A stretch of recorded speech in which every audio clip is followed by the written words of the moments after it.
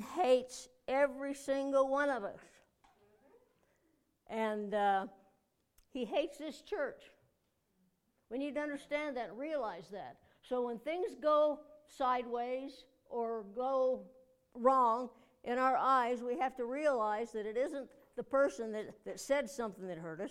It isn't the situation or whatever. It's Satan trying to use those things to get at us. We just have to be able to see through those things and realize that it's Satan and not anything else. And we have to trust God to work it out, and those are the times that we need to concentrate on God and call on God more, because when we do that in those kind of situations, guess what? Satan will quit bothering you as much. Because if things happen to us, cause us to worship God and to pray and to read His Word, He doesn't want us doing that. See, who was it? Harvey. What's his name? Harvey, the radio guy? Paul Harvey. And he did a thing that he said that if you want to get a Christian, you want to destroy a Christian, the best way to do it is have everything go well. Let them get everything that they want. Let all the things happen that they want come up roses. Then when they do, they feel secure in themselves because they think they did it. And that's when they forget about God. So, in a sense, we need to basically thank God for the times that things don't go well, because they're an opportunity and a reminder that we need to call on God more. And if we could live for God and serve Him the same when we're in the good times as in the bad times, then we wouldn't have so many bad times. Now, that's my theology, and I believe it's true. But we need to realize that we need to serve God. But the problem is that when we serve God, we fail. And we fail a lot. And if you haven't failed as a Christian, then I want to talk to you and know what your secret is. Because I fail all the time. And if you're honest, you'll realize and look back on your life, you realize that you failed. But what do we do with those failures?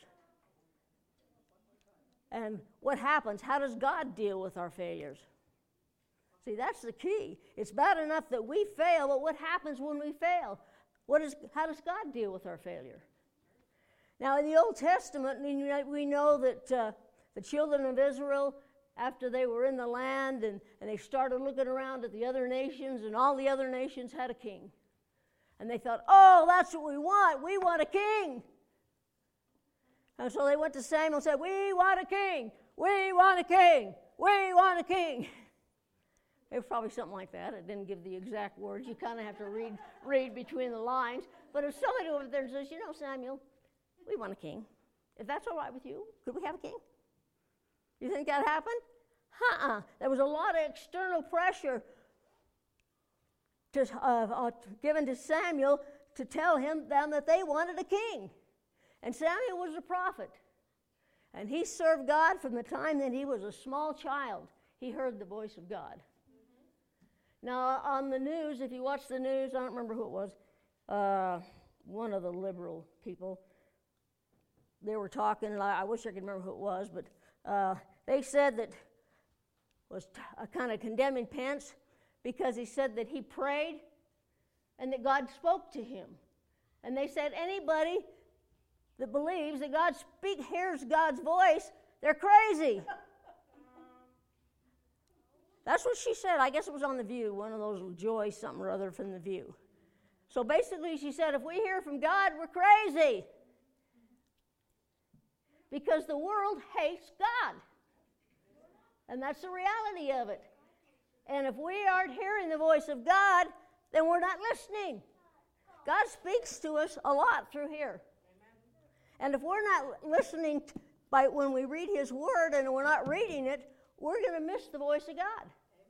Because the more we read God's Word, the more our hearts are sensitive to His voice.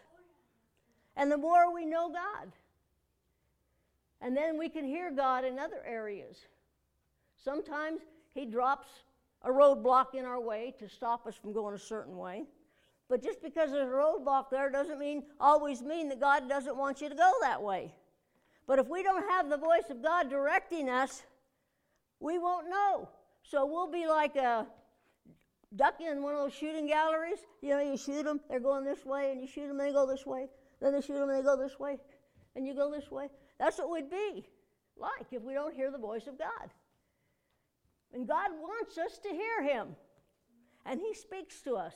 And He will speak to us. He speaks to us 24/7. If we got our ears turned to the channel, always not speaking to us all the time in our physical ears and that, but our spirit is communing with God all the time.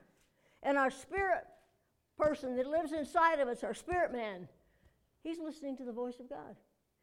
And he's sensing it because the Spirit of God dwells in us.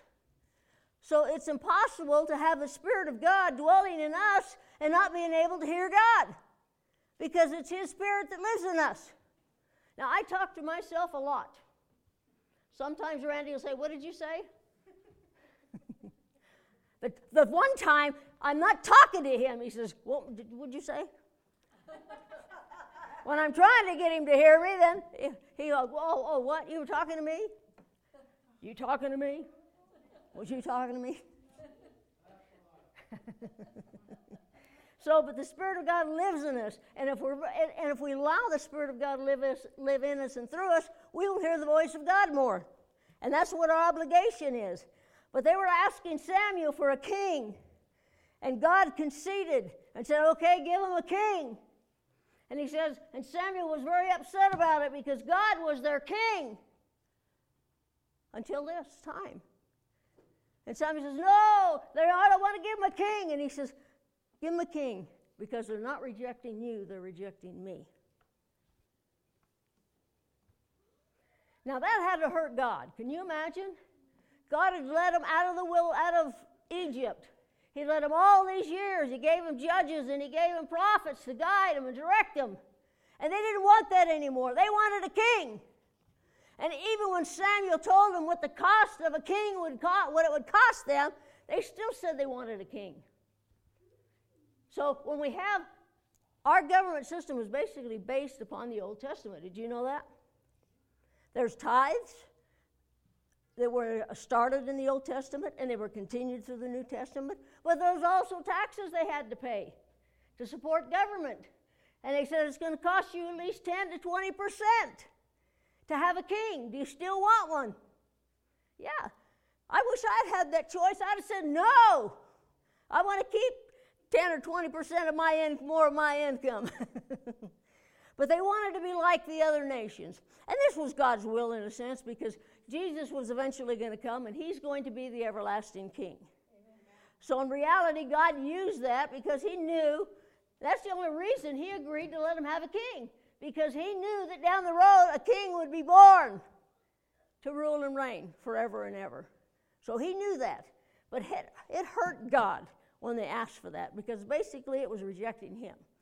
And every time we try to be king of our own life, we're hurting God.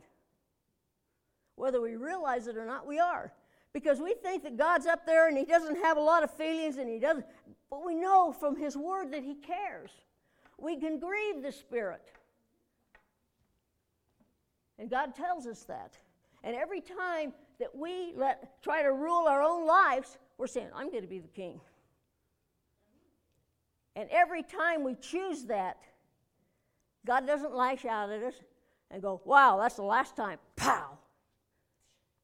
He didn't destroy the children of Israel when they asked for a king, even though it hurt Him. See, because that isn't the way God is. See, last week we went through Romans, and I don't want to re-preach that sermon, but we have to know that despite the slogan that failure is not an option, we all struggle with failure. So we need to know how God deals with failure. Romans 7, 24 and 25, it says, "O wretched man that I am, who shall deliver me from the body of this death? I thank God through Jesus Christ our Lord. So then, with the mind, I myself serve the law of God, but with the flesh, the law of sin." Now, if Paul was struggling with sin and failure, so will we. Now, I'm glad that this is in the Bible, because we as believers hold Paul up on a high pedestal and think he can do no wrong. But he made a lot of mistakes. If you really studied the Bible and studied his life, you're going to realize that he failed. And he said he struggles with this all the time. Oh, wretched man that I am.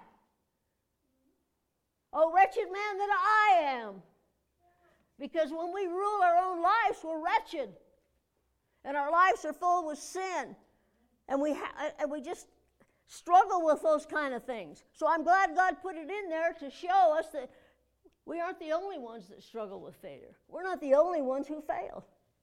So he gave us a good example, one of the best ones that we have. Now, each of us have a lot of friends.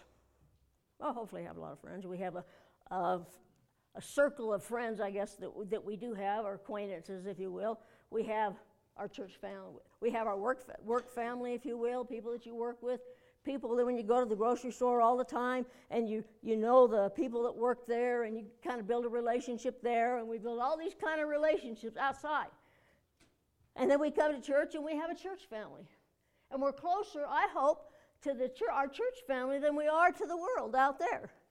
Now within that group, or within other group of people that you know, maybe they're not of this body, but they're believers, we have an inner circle of people that we have, no matter how many it is, 2, 3, 4, it doesn't make any difference, that we tell our secrets to, if you will. And we know that they aren't going to be the ones that are going to tell our secrets. And we have a hard time trusting people because we need to share things with people, but it's hard because what happens if they tell someone else? So we have that group that we can trust, and I hope that you have that group, because we all need that inner circle that we have, that we can tell those things to, that can pray with us and lift us up and share our burdens together. I hope that each of you have that, and I hope they're believers, because when we go to that inner circle, those are the ones we ask for advice, isn't it? We call and ask for advice. You call your mom and dad if you're younger and ask them about something, they'll tell you. They'll give you advice. And hopefully, if you don't take it, they don't get mad at you. And hopefully, parents, you don't offer advice that isn't asked for, because that can cause a lot of problems. My parents and my dad's parents didn't interfere with our lives. But we could call them and talk to them and give them advice, and we'd take it or not. And if we didn't take it, they didn't get offended. See, our parents are long gone, and you know, I miss them greatly. And one day I'll see them again. And I'm happy about that hope that we have. And if you have parents, kids, value them. Because the Lord tarries, they're going to be gone one day. And you're really going to miss them. Now, I'm not saying how many years it has. We're not guaranteed a certain amount of years. If we are, I've probably surpassed it, and so's Grandma. And Pam. But we don't have a certain amount of years, because death is no respecters of persons. I did a funeral for a baby that only lived a few hours. And those are the saddest funerals that I've ever done. And I hate those kind of funerals. But the thing I hate worse is knowing that the person's funeral is not someone that I believe was a believer. Because those are hard. Those are hard to preach. And sometimes you go to a funeral and wonder who in the world they're talking about. Because it's amazing when someone dies how good they become. They were dirtbags in this life, but you go to their funeral and they're talking about how wonderful they are. But anyway, we all struggle with that, and hopefully that we have those close inner circle that we have. Jesus had thousands of people that followed him around. Thousands and thousands. He couldn't go anywhere or have any rest at all because of all the people that followed him. But inside that thousands of people, he had 70 that he was close to. Then of those 70, he had 12 that he was extra close to. Then he had that inner circle of Peter, James, and John. And they knew Jesus better than anyone. They were his closest and dearest followers. Matthew 26, 37 through 41 says, "And he took with him Peter and 2 sons of Zebedee, and began to be sorrowful and very heavy. Then he saith unto them, My soul is exceedingly sorrowful, even unto death. Tarry ye here, and watch with me. And when he went a little further, and he fell on his face and prayed, saying, O my Father, if it be possible, let this cup pass from me. Nevertheless, not as I will, but as thou wilt. And he cometh unto the disciples, and finding them asleep, and saith unto Peter, What? Could ye not watch with me 1 hour? Watch and pray that you enter not into temptation. The spirit indeed is willing, but the flesh is weak." Now, I can't even imagine the pain that Jesus felt with the burden of knowing that he was going to die on the cross. The last night before that, and he's in agony, knowing the things that were going to happen. Now, Jesus knew from the beginning of time that he was going to be born of a virgin and die on a cross. He knew that. That was his goal in coming. That was the only reason Jesus came, was to die for us. That was the only reason. And here he is in his darkest hour, and he's in deep agony, and he's praying so heavily that his sweat is drops of blood. Now, I have never been in that kind of agony. Is anybody here? And in that time of agony and everything else, his closest and dearest disciples were asleep when he needed them there to help and to support him. That was a terrible, terrible pain that he suffered. Now, I hope that when we have situations in our life that are hard, that our inner circle or our group of friends or whatever they are, I hope they'll be there for you. I hope you'll have someone that'll be there for you, that they won't turn their back on you on your darkest hours, because that's terribly painful. It's terrible, terrible, painful to be betrayed, but it's worse when you're betrayed by your friend or your spouse. There are a lot of people that's been married and they've been betrayed by their spouse, by them committing adultery and cheating on them. That's a terrible burden. I know, because I know what it felt like. And there's others here that knows what that feels like. And I hope you never have to feel that agony and that pain. And I don't think you think we will, as long as we serve God. It's when we get away from God that we open ourselves up to all these other things and all these temptations. And he said, watch that you enter not into temptation. Watch and pray. See, if we're not watching and praying, we're going to fall in temptation. And all of us are going to be tempted. And we're going to be tempted at our weakest points, because Satan knows our weakness. I've been in situations where it's been really easy for me to cheat. Really easy. But I have my radar up, and I want to be careful that I don't want to exceed anything. And we all have to have our radar up in this world that we live in. We're out, and sometimes we work very closely with people of the opposite sex. And sometimes the devil will see to that situation and make that seem more important than what you have at home. But we need to have our radar up. And what's our radar? It's the Spirit of God living in us. And he's going to quicken our heart and say, oh, no, stop, watch yourself, watch it. And when he does that, we'll back off. So, oh, that won't happen to me. Don't say that. Never say never. So, but I believe that if we're close to God and that he will protect us from those kind of things. So don't worry about it. But that there's a pain there of that we can't even imagine. But even the best of us are going to fail. And when we fail, it's called sin. It's not called doing a mistake or whatever. It's sin. And it affects us. Sin hurts us spiritually, and if we don't take care of that sin, and eventually it will affect us physically. There's a lot of people that hold grudges, and they just, that pain, because they've been hurt, and that they just let that just fester inside of them. And it festers to the point that it makes them physically ill. And you go talk to somebody, and I've talked to people, and I went over and I've talked to them. And I started talking to them about things, And I find out that they have hate in their heart for someone because someone hurt them. And I say, you got to let go of that. You got to forgive them and go on. Oh, no, I'll never forgive them. Well, if they never forgive them, what does God say? I won't forgive you. Because it eats at us, and eventually it will destroy us. Now, nothing can take us out of God's hand. When we accept Him, we're a part of His family, but we can walk away. It's impossible for someone to disown an adopted child. It's impossible. But if that adopted child don't want to be part of that family, he can walk away and cut all those ties. But the adoptive parent can't. It's illegal. And that's the way it is from God. God can't force you to stay in the family. He can't. And that's the problem that we see. And a lot of times it's because we've been hurt. Oh, I'm not going to that church anymore. They're a bunch of hypocrites. No, they're not. They're just a bunch of people trying to serve God the best that we know how. Do we fail? Yes. You follow me around and you're going to swear I'm backslidden.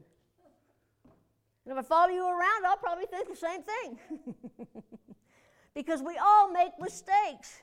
We all sin. But that doesn't matter because God still loves us. And He isn't going to destroy us because of it. He's going to lead us in a direction to where we take care of that issue. Matthew 6:33 says, but seek ye first the kingdom of God and His righteousness, and all these things shall be added unto you. Now this message isn't about encouraging failure, but knowing when we fail, God is there for us. See, when we seek Him, He gives us everything that we need. But see, a lot of times when we sin, we don't seek Him because of the guilt that's in our heart, and we're afraid to even come to God, let alone anybody else. But we need to understand that God doesn't reject us, or He doesn't kick us out of the family just because we sinned. You know, if you're going to hold your head down, hold it down and pray to get rid of those things. Now, God knows we're weak. He knows it. He knows our weakness too. And He also knows our strength. And God wants to use our weakness to become a strength. And so when we get hit in our weakest points, God is using those to make us strong. Ephesians 2:8 says, for by grace are ye saved through faith, and not of yourselves, it is the gift of God, not of works, lest any man should boast. Now, every single day we need to remember this verse. Because if not failing saves us, then that makes salvation by works and not by grace. So if we never fail God, and we're dependent upon, I don't fail God, so I've got it made. No, because we're not saved by works. We're saved by faith, by His grace. Has nothing to do with our works. And we can't boast about that. All we can boast about is what God did for us, not what we've done.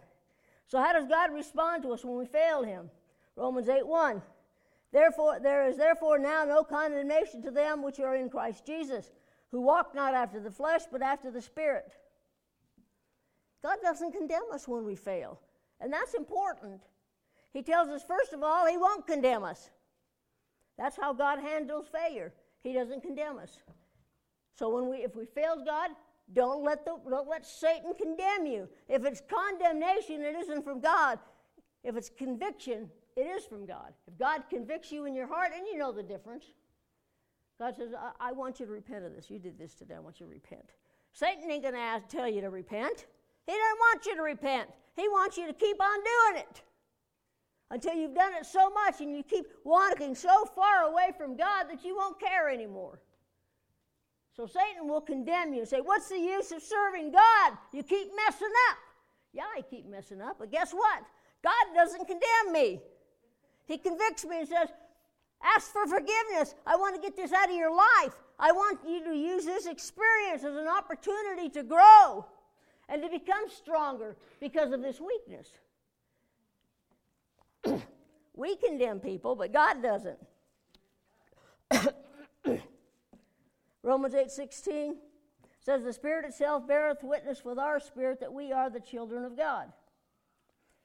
We are the children of God, so we don't have to worry about a lot of things. Now, I remember the story in John where they brought the adulterous woman, and they threw him at Jesus' feet, and said, this woman committed adultery. Now this is what the law says. The law says we should stone her. But what do you say? They're trying to trip up Jesus. And the same argument will happen to us. They'll come to us and says, this is what the law says. What do you say? What did Jesus say? Those without sin cast the first stone. See, we don't have a right to condemn other people.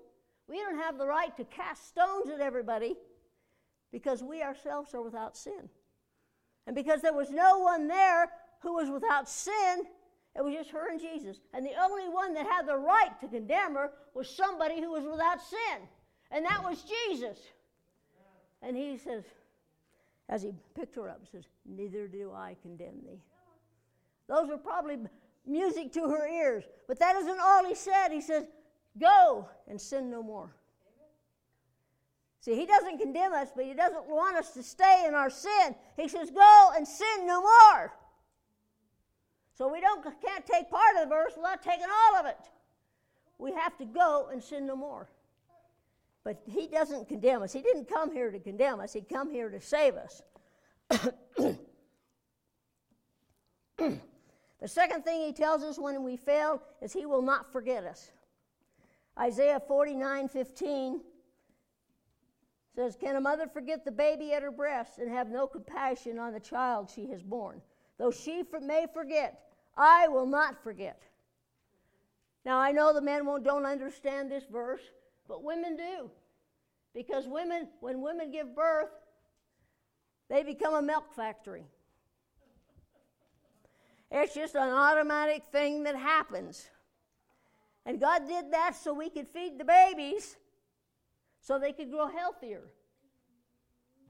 But today, we don't have to nurse our babies, do we? We can get a shot that'll dry up our milk and we can go on and feed them with a bottle. And a lot of them choose that because it's so hard to nurse a baby these days, isn't it? It's really hard. In a lot of places, it's kind of unacceptable, and they basically condemn mothers that want to nurse their babies because they're out in public. How dare they? We should ask, how dare you put all this crap on TV that we have to watch? Amen. That's what we should say. Now, I don't recommend they just sit out there and everywhere and just whatever, cover them, whatever, but it's not acceptable anymore. The things that God provided isn't acceptable. And if the mother doesn't nurse her baby in the Old Testament times, and even now, if you don't get that shot, it hurts physically. It's kind of like you drink a lot of liquids, and what happens? You have to go to the bathroom. And if you don't, it's going to hurt and hurt and hurt physically until you actually go. The way that the Assyrians were one of the worst people there were for torture. Excuse me.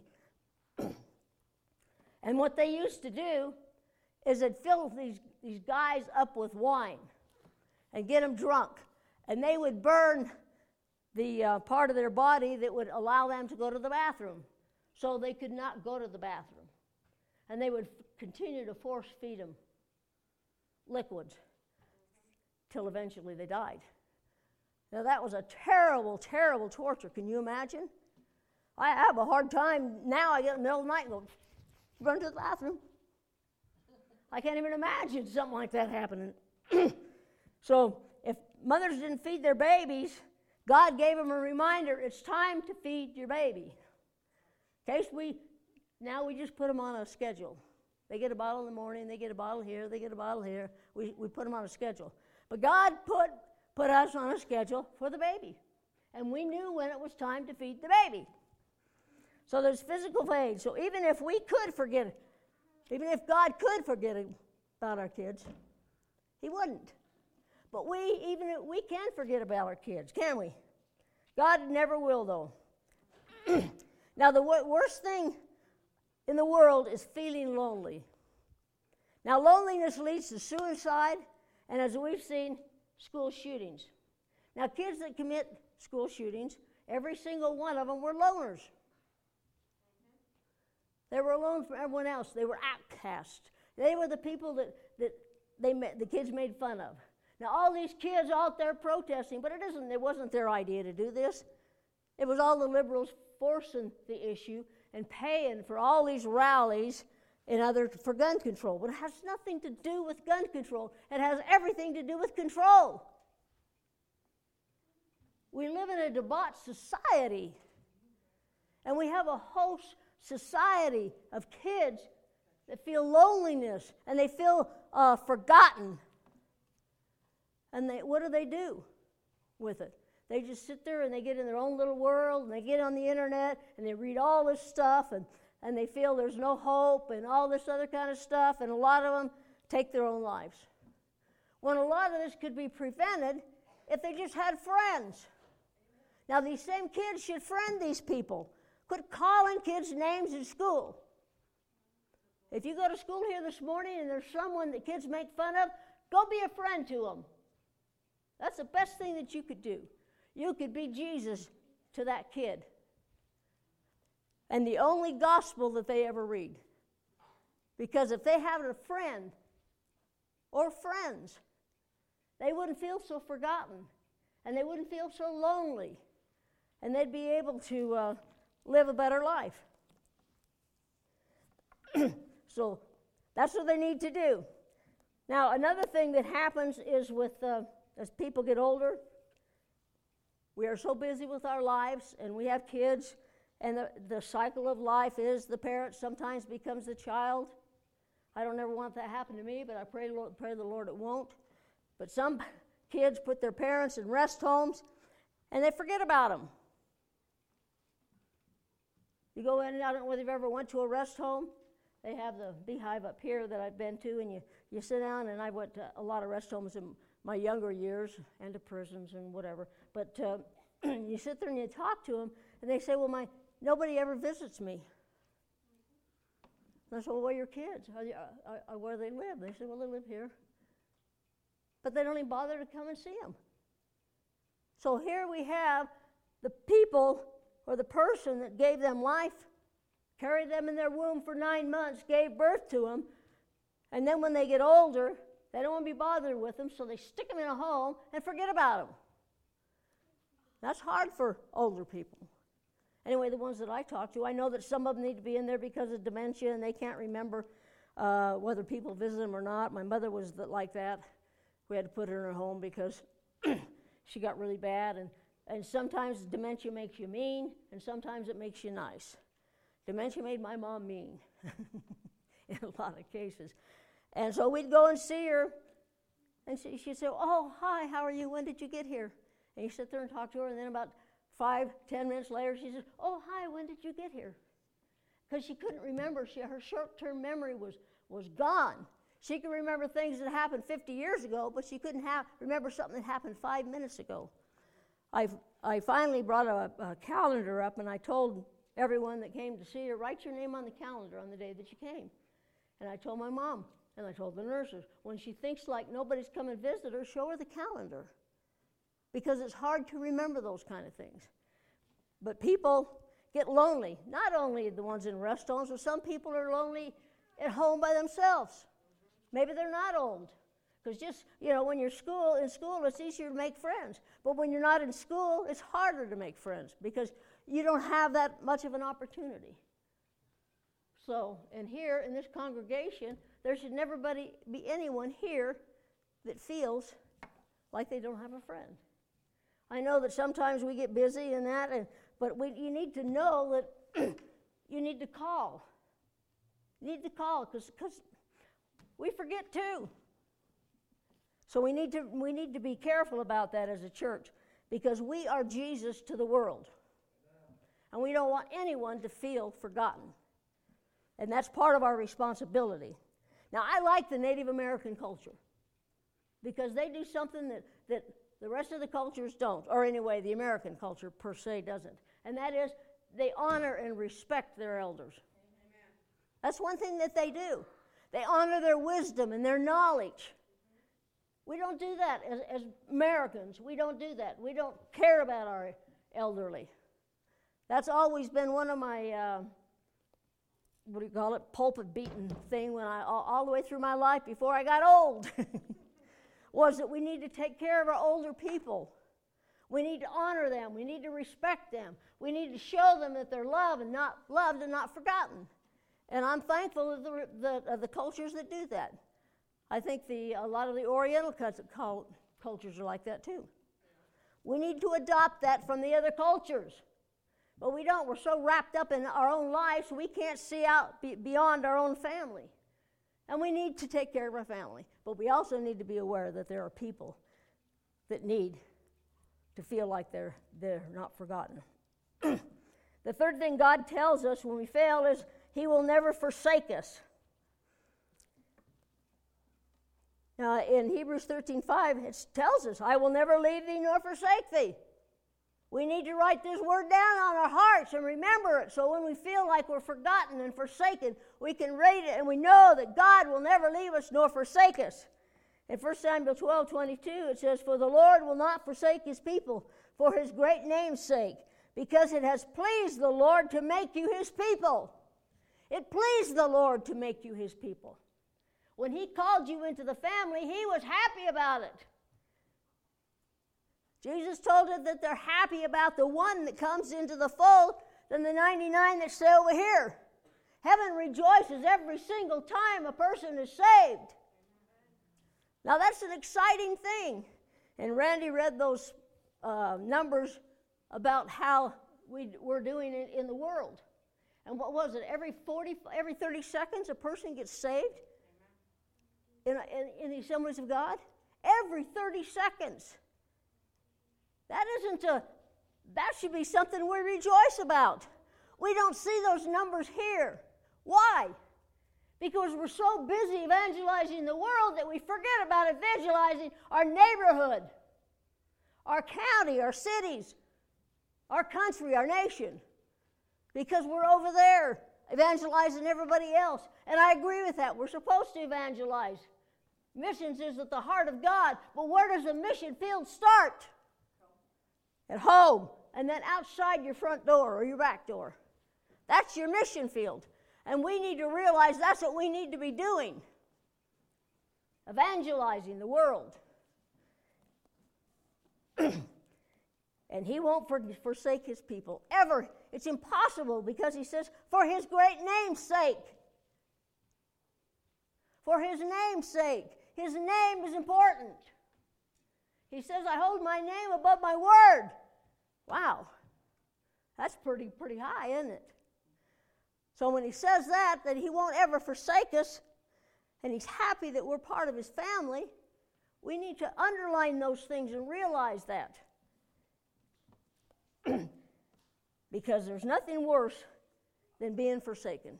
It's one thing to be forgotten, but after you're forgotten for so long, you feel forsaken. And that's a different depth of depression, to feel forsaken. And there are a lot of people that they are forsaken by their families. Some people are forsaken when they become a believer. Because they don't want you to be. They want you to be this religion. So they do not want you to become a Christian and go to that church. You're supposed to belong to this one. And they forsake you. They turn their back on you. Randy's family was really different. His mom and dad weren't strict LDS, but his sister and brother were. His brother went on a mission, and his sister married a returned missionary. And when Randy became a believer, they didn't forsake him. His mother was glad and happy because he was raised in that religion all his life, and it didn't matter. He still was out there in the world. He was drinking and running around and carousing and all kinds of stuff. But when he met Jesus, that changed. So they had to say, you know, what the religion couldn't do, Jesus did. So I'm happy for it. But a lot of people aren't like that. They don't care whether your whole life's turned around or whatever. So there are a lot of people that are forsaken for a lot of different reasons. Excuse me. Romans 8:28. It says, we know all things work together for good to them that love God, to them that are called according to His purpose. Now, an upright translation of this verse, or one like that, it would read, God is moving all of heaven to work on your behalf. Rejoice, God is coming to your rescue. We just have to keep on holding on till the deliverance comes. See, we give up too soon. We keep praying for something, and we pray for something, and it doesn't happen, so we give up and we walk away. We're praying for our loved ones, and we don't see them getting saved, and we walk away. If we'd have stayed, might have been enough of the whatever you call it, till well they did get saved. Nathan, who had leprosy, was told to go dip yourself in the Jordan River 7 times if you want to be healed of your leprosy. Now, he wasn't happy about that. He was a wealthy man. And the Jordan River wasn't very clean. That was basically their sewer to a great extent. Of course, it isn't now. They've cleaned it up. But that's where people took their garbage and stuff, threw it in the river. And that's what they still do in a lot of countries. And that's why they have all the sickness, and that is because they do those kind of things. But anyway, he says, why in the world would God make me go there when I have a lot of perfectly clean rivers at my home?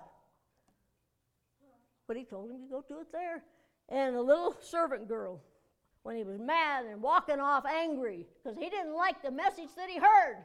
See, sometimes we don't like the message we hear from God, do we? So we walk off mad. So I ain't going to do that. I'm just... Am I the only one that does that?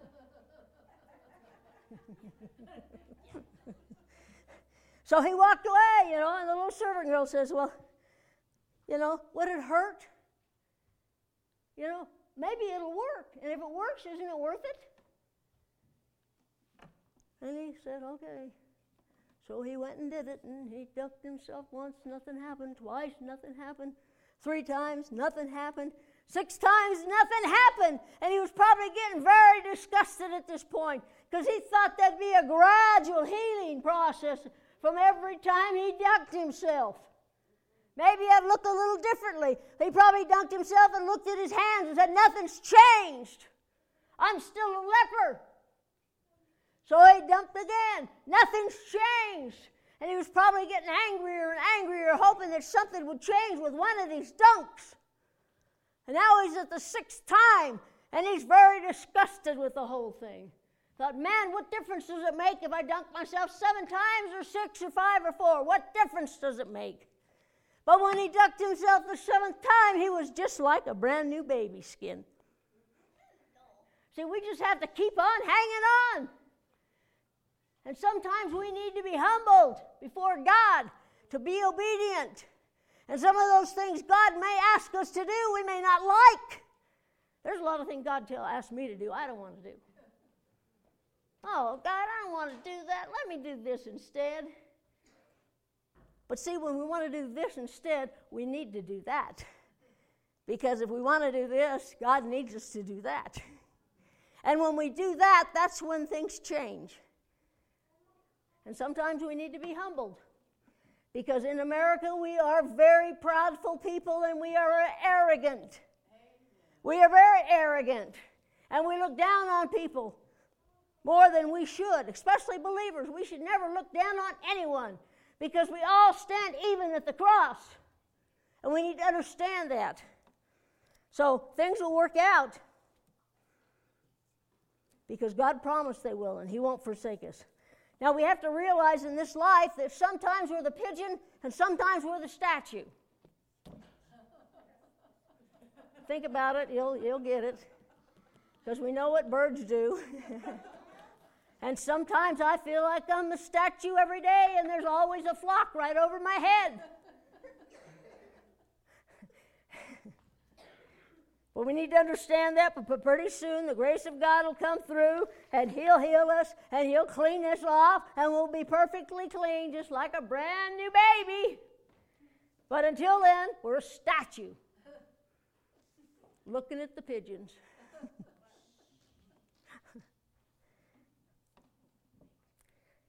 In 1 Samuel 12, Samuel reminded the children of Israel that every time they needed help and called on God, He would send a deliverer. And every time we need help and call on God, He will send a deliverer. We don't get to choose how we're going to be delivered, but it will happen. We just have to keep on keeping on. The fourth thing God tells us when we fail is He will never stop loving us. Romans 8:38 and 39 says, For I am persuaded that neither death, nor life, nor angels, nor principalities, nor powers, nor things present, nor things to come, nor height, nor depth, nor any other creature shall be able to separate us from the love of God, which is in Christ Jesus our Lord. We can't do anything to stop God from loving us. We can't stop from getting wet. We're running out in a rainstorm. Anybody be able to run through the drops? It's impossible. Well, it's impossible for God to stop loving us. His Son died for us. And when He looks at us, He sees Christ and His righteousness. So He can't stop loving us even if He wanted to. It's impossible. You want to talk about things that are impossible for God? That's one of them. People have a lot of these games that they say, God is so big He can't dig a hole deep enough that He can't fill in, or something, just ridiculous stuff that they think up. I can't think of all of them now. And try to, making fun of God. But there's very few things that's impossible for God, and that's one of them. It's impossible for God to stop loving us. And as parents, it's impossible for us to stop loving our kids. We may not like them, but we never stop loving them. And it isn't not liking them. We don't like the things that they do. And it's, kids, they do stuff, and they get into trouble because we have to realize we all have the same nature within us. And it's only God that corrals that nature. That's why it's good to become a believer at a young age, so God can mold them. But when we're older and we're already set in our ways, it takes us a lot more work to get through to that same place as a child gets. So be thankful for the little ones. It's a blessing to me to see the kids participating. I know a lot of people who come in here and say, "What are you doing letting kids collect the offering? How dare you?" Well, how dare you? We want to raise the children up in the ways of the Lord. And Jesus said a little child will lead them. Well, hey, these children are trying to lead people to start doing things in this church. So it's a blessing. So quit condemning him and thank God that we have people that are willing to do stuff. Every time you come in here, excuse me, you don't notice all the things that have happened to prepare for you to come. It's Potluck Sunday. And someone was here that set up the tables and chairs and put salt and pepper shakers on there and prepared the food and all that other kind of stuff that we do that we don't see. We just come in and think, sure smells good in here. And that we need to understand that. So don't condemn people. We can't do that either. And we got to start loving our brothers and sisters in Christ because they are our true family. Your earthly family, if they're not a believer, we're not spending eternity with them. We're going to spend eternity with our family, our church family. Our body of believers is our church family. And we're guaranteed to spend eternity with them. Now, I believe if we keep praying for our family, God will move heaven and earth to save them. I believe that with all my heart. So we need to keep praying for them. And they may get as ornery as all get out. And if they get ornery, thank Jesus because He's working with them.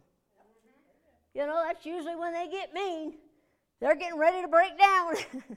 So God can break through. So keep praying. Don't ever give up.